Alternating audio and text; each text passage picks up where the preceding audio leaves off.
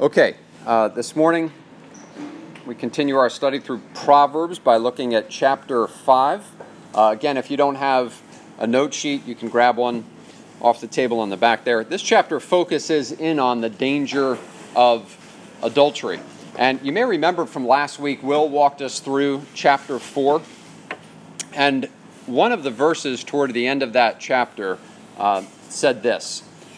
Chapter 4, verse 23, "Keep your heart with all vigilance, for from it flow the springs of life." So what we saw last week was how the father was admonishing his son to guard his heart, to keep a very close watch on it, because the way of the heart is the way of life. What is within the heart is ultimately going to manifest itself in how we live.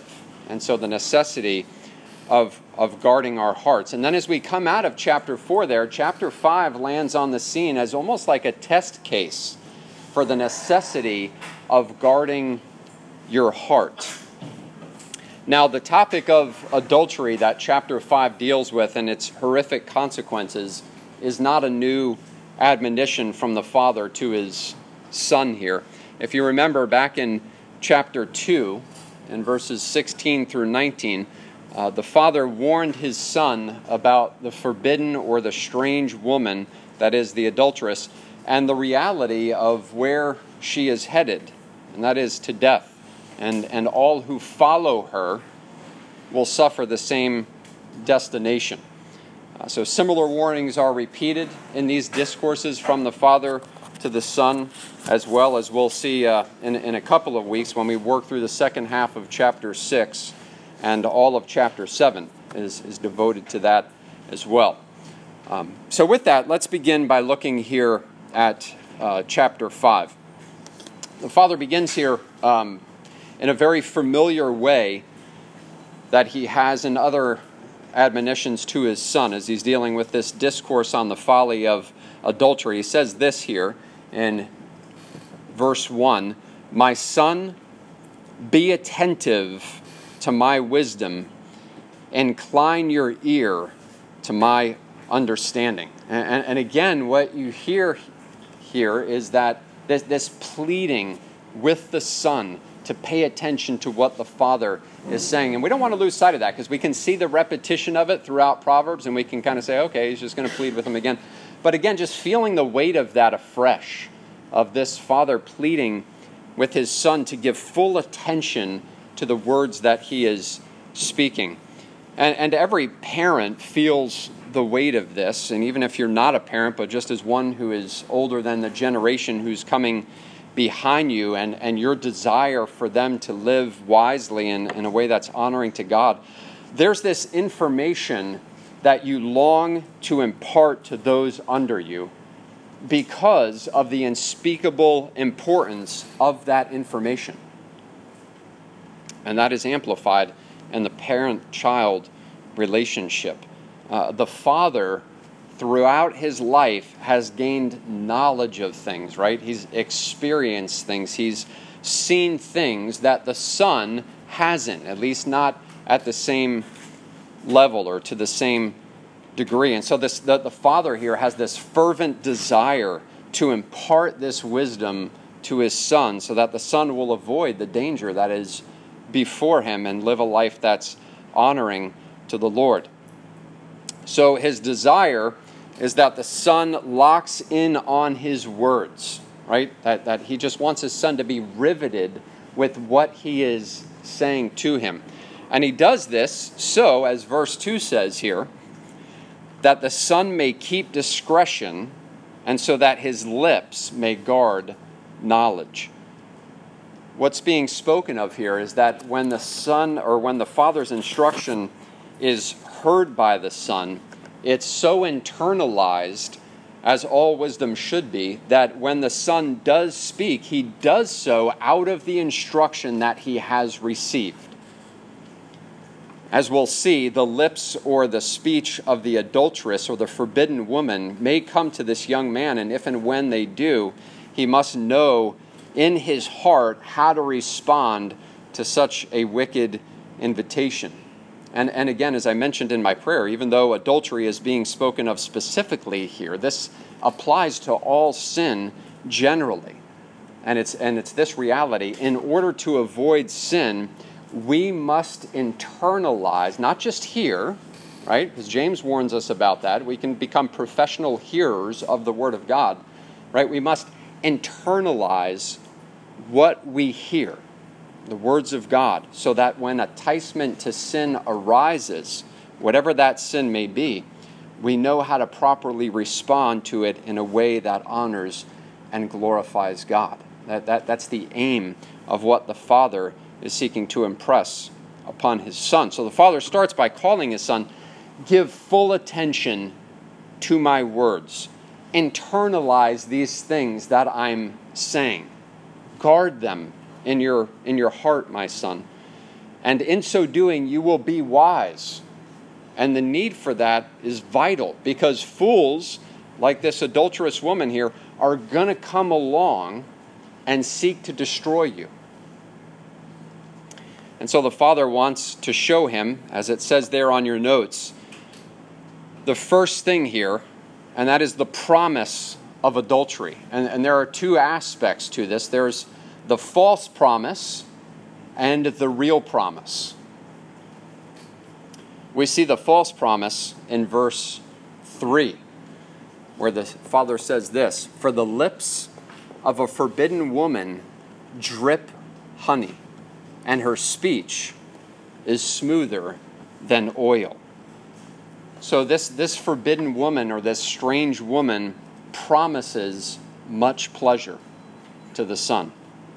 Her words are very appealing, right? You get that imagery there of the honey dripping from the honeycomb, which was the purest and sweetest honey. It's coming right from the source.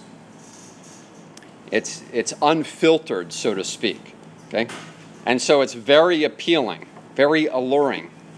You've probably heard of people, it was a phrase that we use at times, as sweet talkers, right? Because what they say sounds very appealing. But there's something behind those words that's hidden and dangerous, even deadly, as we see here with this woman. And that's what this woman is. She's a sweet talker, right? She's got all the right words for this son. And then the Father goes on and he uses another imagery to describe her words, that they're smoother than oil. And when you look throughout Scripture, you see that that's a metaphor for deceitful flattery. So she's saying all the right things here to entice this young man. And what the Father is trying to show the Son is that without the discretion that he needs to gain from taking heed to his Father's instruction and being able to answer this wicked, wily woman, he will not be able to withstand her enticement. That is what he's trying to help him understand. He's trying to show that if the Son, if he disregards his Father's words and he doesn't give heed to them, he's not going to be able to resist this false promise of sin. And again, this concept is not something that's new here in Proverbs, is it? We just trace this all the way back to the Garden of Eden. And that's the same thing that you have going on there. There's this war of words that's taking place throughout the Scripture. These competing worldviews. Are we going to hear and internalize the wisdom of God? Or are we going to give in to the sweet-sounding, smooth-talking words of the serpent? That's what you see back in Genesis chapter 3. And that's what you see the Father bringing to bear here in Proverbs chapter 5. And truly, that is the battle against all sin. Within our hearts, those conversations begin to arise. Right? That's why we talk about the necessity of meditating upon the Scripture, because you're always meditating on something. Something's going on in your mind constantly. And the necessity is to have our minds girded up with the Word of God. So whose counsel are we going to listen to? We're going to listen to somebody's counsel. right? The question is, whose counsel are we going to listen to and internalize? Will it be God's or will it be someone else's? And again, what a wonderful, sober, humbling reminder this is for us. We're foolish to think that we can live honorably before the Lord, that we can avoid the allurement of sin, whatever that sin may be, without giving ourselves to a consistent diet and internalization of the Word of God. If we don't guard our hearts with the Word of God, if we don't store up His Word in our hearts, as Psalm 119 says, we will sin against Him. And I think we could probably just go around and give testimony about that. The folly of where we see ourselves becoming lax in the steady diet of God's Word and in the internalization of that. Sin arises very quickly within our hearts. And those allurements, those counsels of our fallen hearts, that old man that remains, start to sound more powerful and plausible when we neglect those things that God has ordained for our sanctification. Now, as you're going through Proverbs 5, if you're familiar with the story of Joseph and Potiphar's wife, your mind may shift back there. So I want to go there real quick and take a look at that and see what's going on in Joseph's heart, because I think it's a good illustration of what the Father is getting at here. So turn with me to Genesis 39.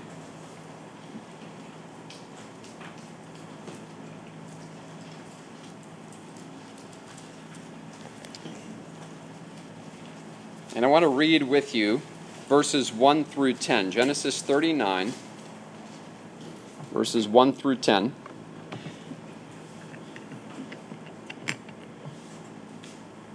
I'll be reading out of the ESV here. Now Joseph had been brought down to Egypt, and Potiphar, an officer of Pharaoh, the captain of the guard, an Egyptian, had bought him from the Ishmaelites, who had brought him down there. The Lord was with Joseph, and he became a successful man. And he was in the house of his Egyptian master. His master saw that the Lord was with him, and that the Lord caused all that he did to succeed in his hands.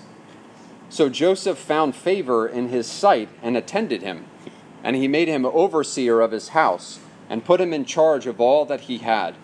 From the time that he made him overseer in his house and over all that he had, the Lord blessed the Egyptian's house for Joseph's sake. The blessing of the Lord was on all that he had in house and field. So he left all that he had in Joseph's charge, and because of him, he had no concern about anything but the food he ate. Now Joseph was handsome in form and appearance. And after a time, his master's wife cast her eyes on Joseph and said, "Lie with me." But he refused and said to his master's wife, "Behold, because of me, my master has no concern about anything in the house, and he has put everything that he has in my charge. He is not greater in this house than I am, nor has he kept back anything from me except you, because you are his wife.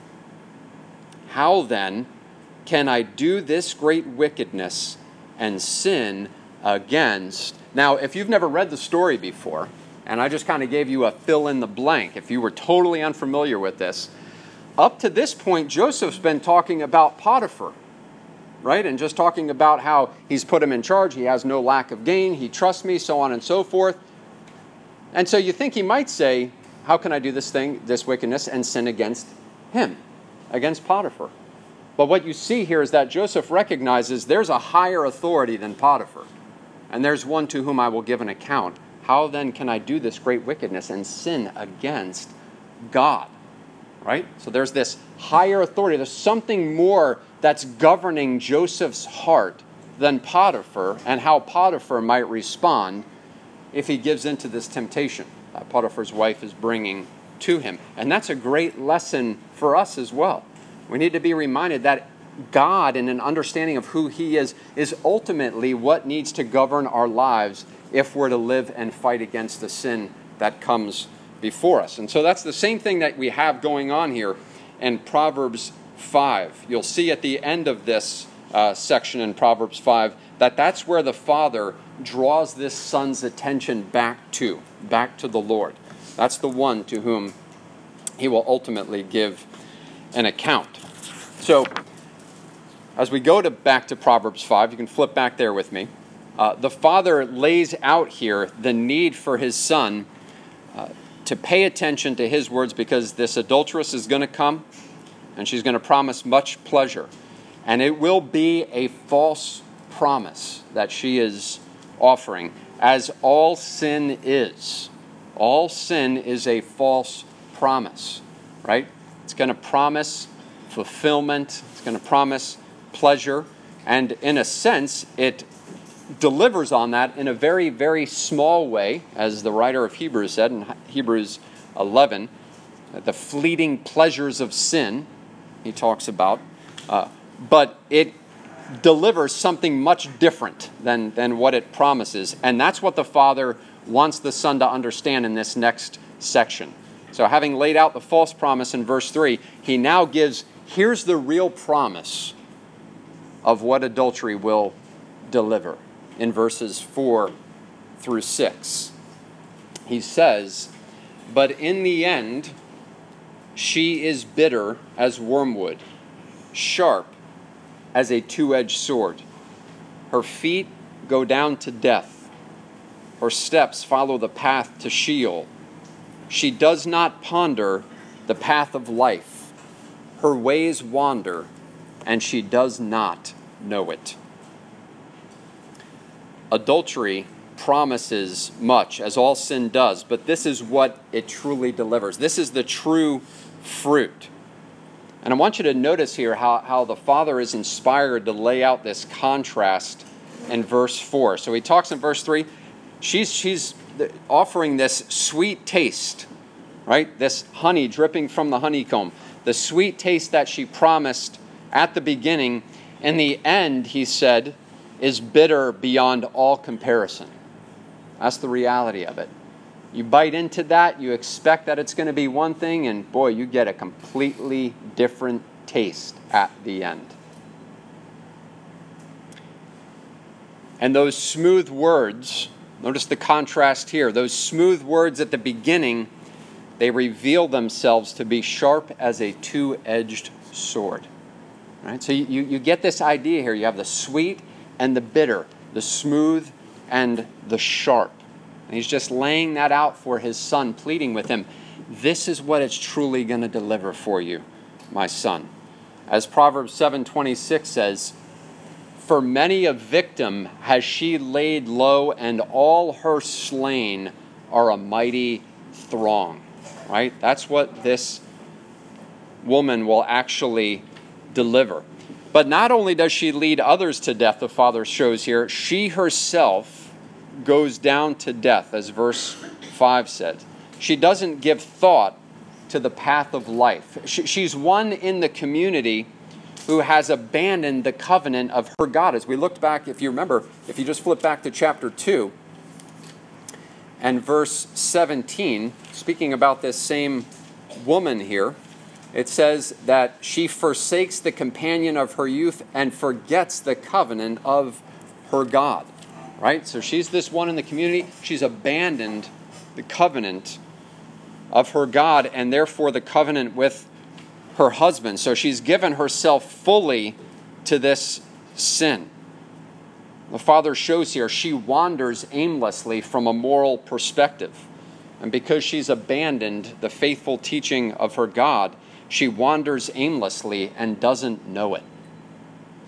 Her ignorance has stripped her of the ability to know right from wrong. That's the true promise of adultery.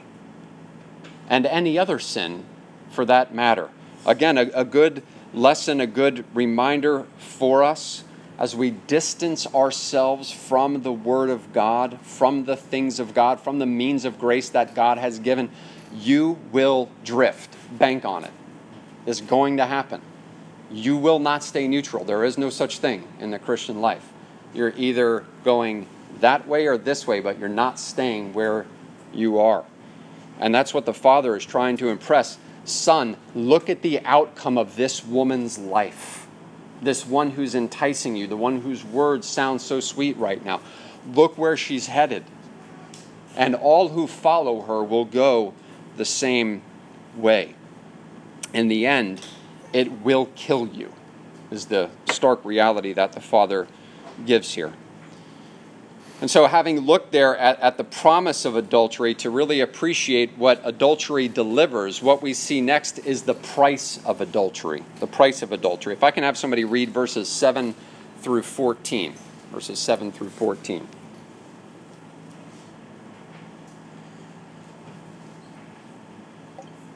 Now then, my sons, listen to me, and do not depart from the words of my mouth. Keep your way far from her, and do not go near the door of her house, or you will give your vigor to others and your years to the cruel one. And strangers will be filled with your strength, and your hard-earned good will go to the house of the enemy. When you groan at your final end, when your flesh and your body are consumed, and you say, how I have hated instruction, and my heart has spurned reproof. I have not listened to the voice of my teachers, nor inclined my ear to my instructors. I was almost in utter ruin in the midst of the assembly and congregation. Good, thanks, Jeremy. If you notice here, what's interesting right at the beginning is you have this broadening out of the audience from this one son to sons. And I think the best way to understand that is not referring necessarily to sons within a particular group, but what I think he's getting at is successive generations. Just like you see the scriptures calling back to your fathers. Well, we only truly have one father, but we would say that we have many fathers in that sense because we have come from their lineage. Bruce Waltke, in his Proverbs commentary, I think makes a good point as to why this should be seen as successive generations rather than a group of present sons when he says this. In verse 8, you have the singular imperative, suggesting that each successive son, not a group, is in view here. So the way that that's phrased in verse 8, it comes back to the singular there, focusing on you rather than a plural. So it makes the most sense in the context that the son or the father is referring to successive generations here. So again, that amplifies again the concern that is on this father's heart, helping this son to see your act and all of those who are coming behind you. I'm just giving this plea for you all to follow this way, because it will only take one act of one to affect everybody else, all the generations that are to come. So he has in view here in this section the ruin of the son's wealth and later on his health as well. And as you think about this, as if you're a parent, one of the greatest desires that you have is to provide for your child or your children, to leave them an inheritance. And the father is showing the son here that this one act of sin will squander generations of wealth. Again, another important reminder that our sin usually has consequences beyond ourselves, and sometimes it has generational consequences, as is the case here. Now in verse 7, again, you have this pleading again with the son and the sons who will come later to listen to what is being said, to not depart from these words.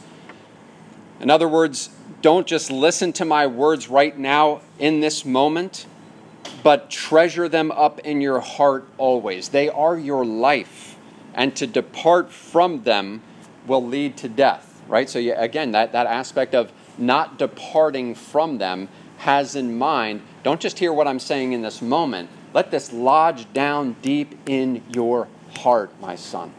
Let it govern how you think, how you live, how you speak. And here is his first words in verse 8 that he gives. Keep your way far from her, and do not go near the door of her house. In other words, avoid her at all costs. Don't fool yourself into thinking that you're strong enough to resist her temptation. And one of the ways you would seek to drive a point home or get a point across very clearly in the Hebrew language was to say the same thing in different ways, which is exactly what the Father is doing here. Keep far away. Don't go near. Right? It's the same thing. He's just saying it in two different ways to really drive that point home. And again, a fantastic reminder for this son and successive sons, and including us, right? To not put ourselves in situations where we will be tempted to dishonor God. Don't think yourself strong enough. Don't think, man, I'm really girded up in the Word. I think I can take this temptation. Let's see how strong I really am. Foolish. But we can have that self-talk, right? We can foolishly think that we're stronger than we are. And in the end, we always are reminded of how weak we truly are. Paul says something very similar in Romans 13:14. Says, but put on the Lord Jesus Christ and make no provision for the flesh to gratify its desires. No provision for the flesh. Keep your way far from here. Don't go near the door of her house. That's making no provision for the flesh. Don't give any opportunities for the flesh to rise up in rebellion against God. That's what the Father is seeking to get at here. And again, just a wonderful reminder for us.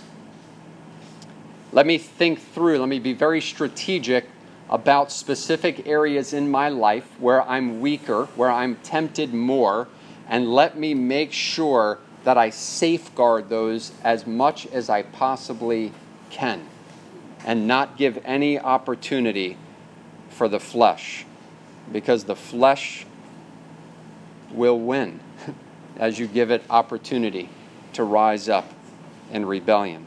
And so he tells his son to not do this, because if he does, here's what's going to happen. Here's what the consequences are going to be. Here's what adultery is going to cost you, my son. And again, another good reminder to think through the consequences of our actions, right? As I'm thinking through whatever situation it is that you're in and the temptation that comes to sin, push beyond that and get down the road a little bit and think about what are the consequences going to be for this. Guilt, shame, a bunch of other things that come along with it, as the Father's going to mention here. And what he seeks to drive home to his son is that adultery is going to cost you physically and financially. And other ways that he's going to show. But he starts off with this. And in verses 9 and 10, we see first those who have abandoned the covenant of their God, those who would be considered outside of the community. And the Father uses various terms to describe these people. Notice here in verses 9 and 10, he uses the word others, lest you give your honor to others. And then here's another way he describes them, your years to the merciless. In verse 10, strangers, lest strangers take the fill of your strength. And then at the end of that verse, and your labors go to the house of a foreigner. So others, merciless, strangers, foreigners, describing those who are outside the community. Not physically necessary, but having abandoned the covenant of their God. Now, these verses, commentators couldn't really nail this down exactly, all that's being said here. But what seems to be implied, or one of the things, a strong case I think can be made for this, is that there is offspring from this illicit relationship with the adulteress.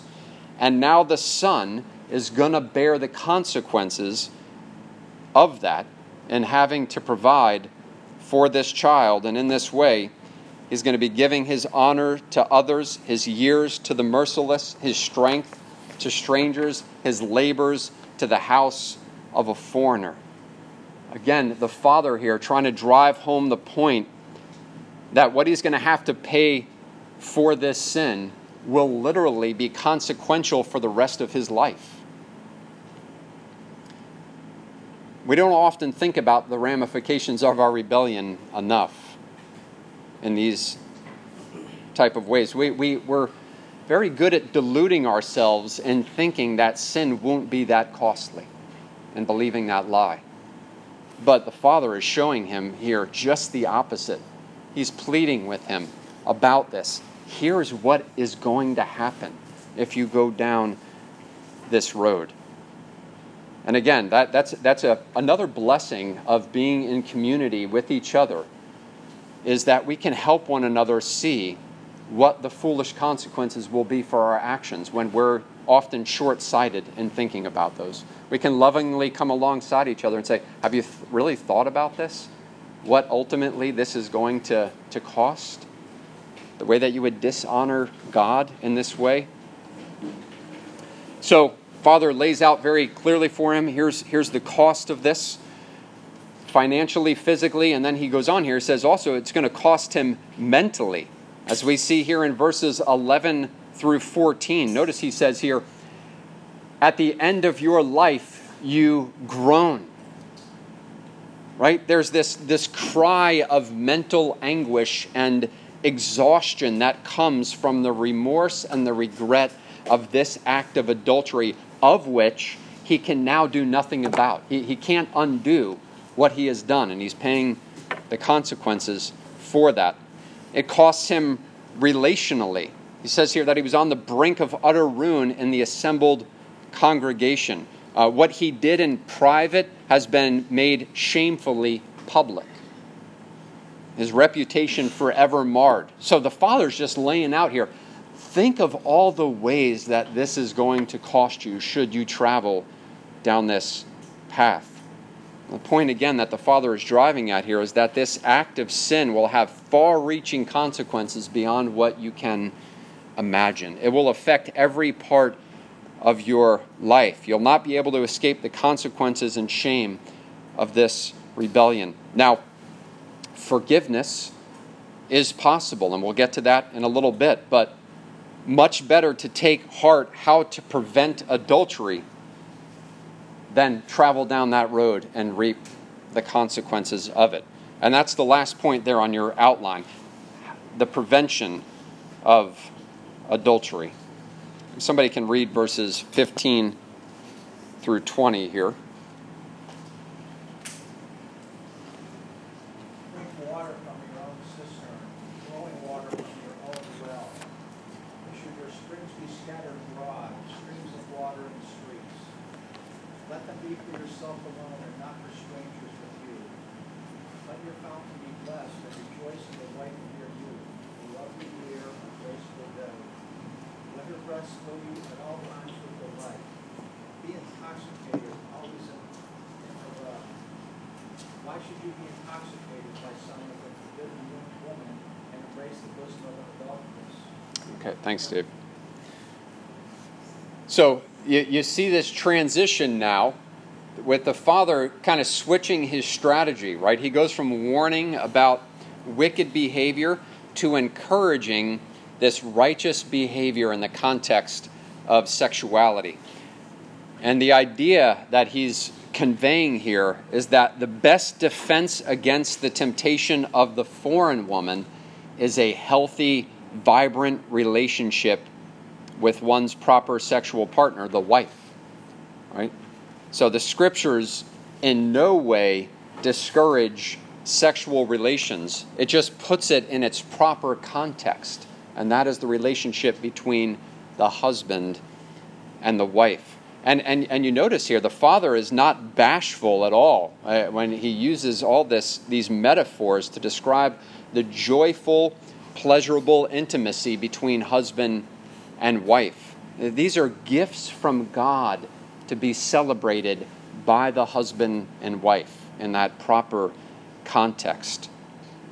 This section here, if you're familiar with the Song of Solomon, it's reminiscent of that as you read through the language that's used there in the Song of Solomon. Very vivid and clear, showing the blessing that God has given in this covenant relationship between husband and wife. So he doesn't seek to just warn him and say, don't do this. He says, man, look at what God has given you. Look at the blessing that he has given to you, my son. And so he uses this very vivid language here. I love this. Be intoxicated always in her love. Be lost in that, my son. That is where the Lord wants your heart. That's the proper avenue that he has given you to enjoy this relationship and to enjoy what he has given in sexual union. And then in verse 20 here, the Father makes his point most clearly when he says, in effect, in the delight of one's wife, why should the son pursue sexual pleasure in the arms of another, considering all the dangers and consequences that he's just laid out? He reasons with him again about the utter foolishness of such a decision. Just lays out this beautiful imagery here. Son, think of the wife of your youth, whom God has given to you. Delight yourself in her. Why would you turn away from that beauty that God has given and seek to find that fulfillment elsewhere, and all the horrific consequences that will come along with that should you choose to travel that road? But listen, isn't that the allurement of sin and toward our sinful natures? Again, it shows the discontentment that can so easily arise within our hearts about the good gifts that God has given to us, and to seek to turn away from that and find pleasure in things that God has forbidden. And again, it's not a new thing. We just go right back to the garden. Adam, all of this is yours. Enjoy it. Accept that. Right? It's the same thing. It's just another situation. And that's what all sin is. God has given us many things to enjoy, but our hearts become quickly discontent with those things, and they seek things that God has forbidden. And therefore the necessity, brothers and sisters, to guard our hearts always and recognize the beautiful things that the Lord has given to us. So the Father here talks about this aspect of the prevention of adultery, but notice here that he saves his most powerful argument for last. And this is what I alluded to back at the beginning of this chapter when we looked at the issue with Joseph and Potiphar's wife. The Father up to this point has warned his Son about the human ramifications of such folly, right? So he's just looking at this mainly on a horizontal level. And he says, if you do this, here's what's going to happen on a horizontal level. But then he lifts his Son's eyes up at the end here. And he wants to help him to see something greater that should be governing his actions. So he says, uniting with this woman might look and sound good, but it's going to have bitter consequences. That relationship's going to lead to death rather than life. It's going to drain you in every conceivable way and bring contempt and shame to you. And as bad as all those are, there's a greater motivation, my son, for not entering this illicit relationship. And it is because of what we see in verses 21 through 23. For a man's ways are before the eyes of the Lord, and he ponders all his paths. The iniquities of the wicked ensnare him, and he's held fast in the cords of his sin. He dies for lack of discipline, and because of his great folly, he is led astray. So, my son, if you've not been compelled by the things that I've shared here, let me lift that a little bit higher and remind you, God is watching. And because he is, the wicked will not escape. Right? You may be able to do that in private, but all things are naked and open to the eyes of him to whom we must give an account. The one who engages in this, my son, who dives into this, who follows after this, he will die because he has refused to heed the voice of discipline, and his great folly will ultimately lead him to death. So again, he wants to heighten the reality for his son that the Lord is over this, my son. He sees all things. As a human father, I don't see all things, but the Lord and he ponders all our paths. There's not one that's unnoticed before him. And as believers in Christ, that is our great desire, is to honor our Father. Amen? That's what we want to do when we think about what he has done for us in Christ. So as we close this chapter here, I want to just think for a moment from a broader biblical perspective and share a few words about adultery, of what the Father is warning the Son about. First, as I'm sure was probably in some of your minds, the physical act of adultery is the fruit of lustful thinking. As Jesus says in Matthew 5, you've heard that it was said by those of old, you shall not commit adultery, but I say to you, whoever looks at a woman with lust in his heart has committed adultery already with her in his heart. So that's where it begins. When we think about sexual temptation, we must press it beyond the physical act and see where it originates, and that is in the heart. Another good reminder from the passage that Will taught on last week and that I mentioned at the beginning of this lesson in Proverbs 4:23, the necessity to keep our hearts with all vigilance, all watchfulness, keeping an eye always on what's going on within our hearts.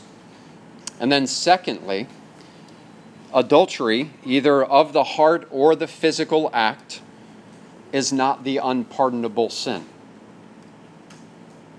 It must be taken seriously, however. Right? That's not a license to go do it, as it is with every sin. It must be taken seriously, however, and repented of.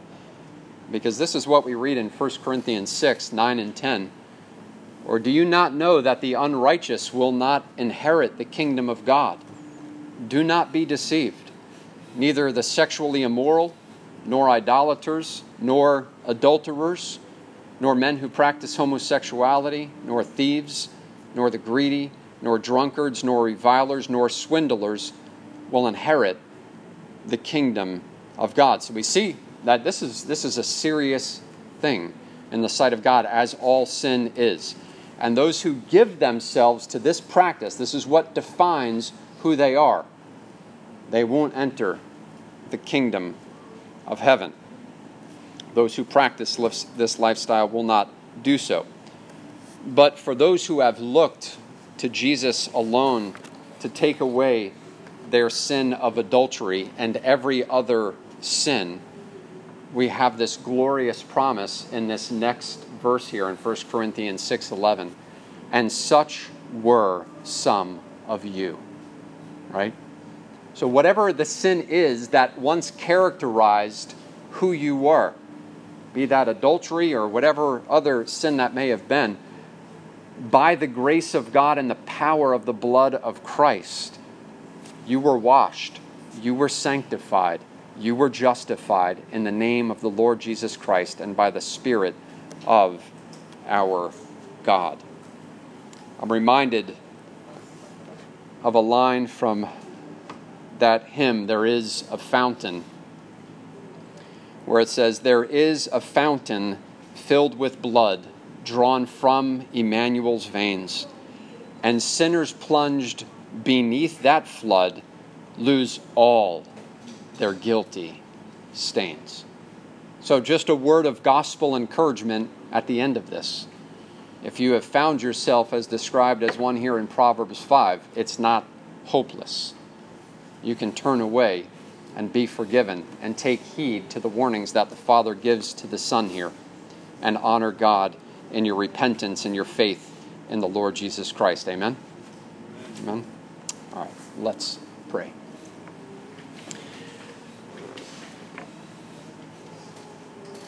Father, we thank you for your word. And Lord, thank you for just another wonderful reminder of the seriousness and the attentiveness with which we are to give to your word. Father, we're reminded here of the need to take heed to your counsel because our hearts are too easily led astray by vain things that promise much and deliver just the opposite. Father, help us with whatever sin it is that we battle with,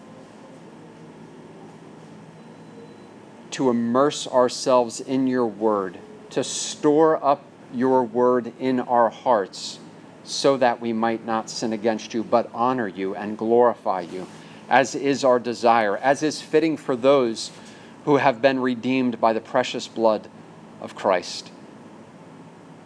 Father, how we thank you for the gospel as we read through a section of Scripture like this, and we are reminded of the danger of sin, and we can think in our own lives of the folly of how we have walked down paths that we ought not.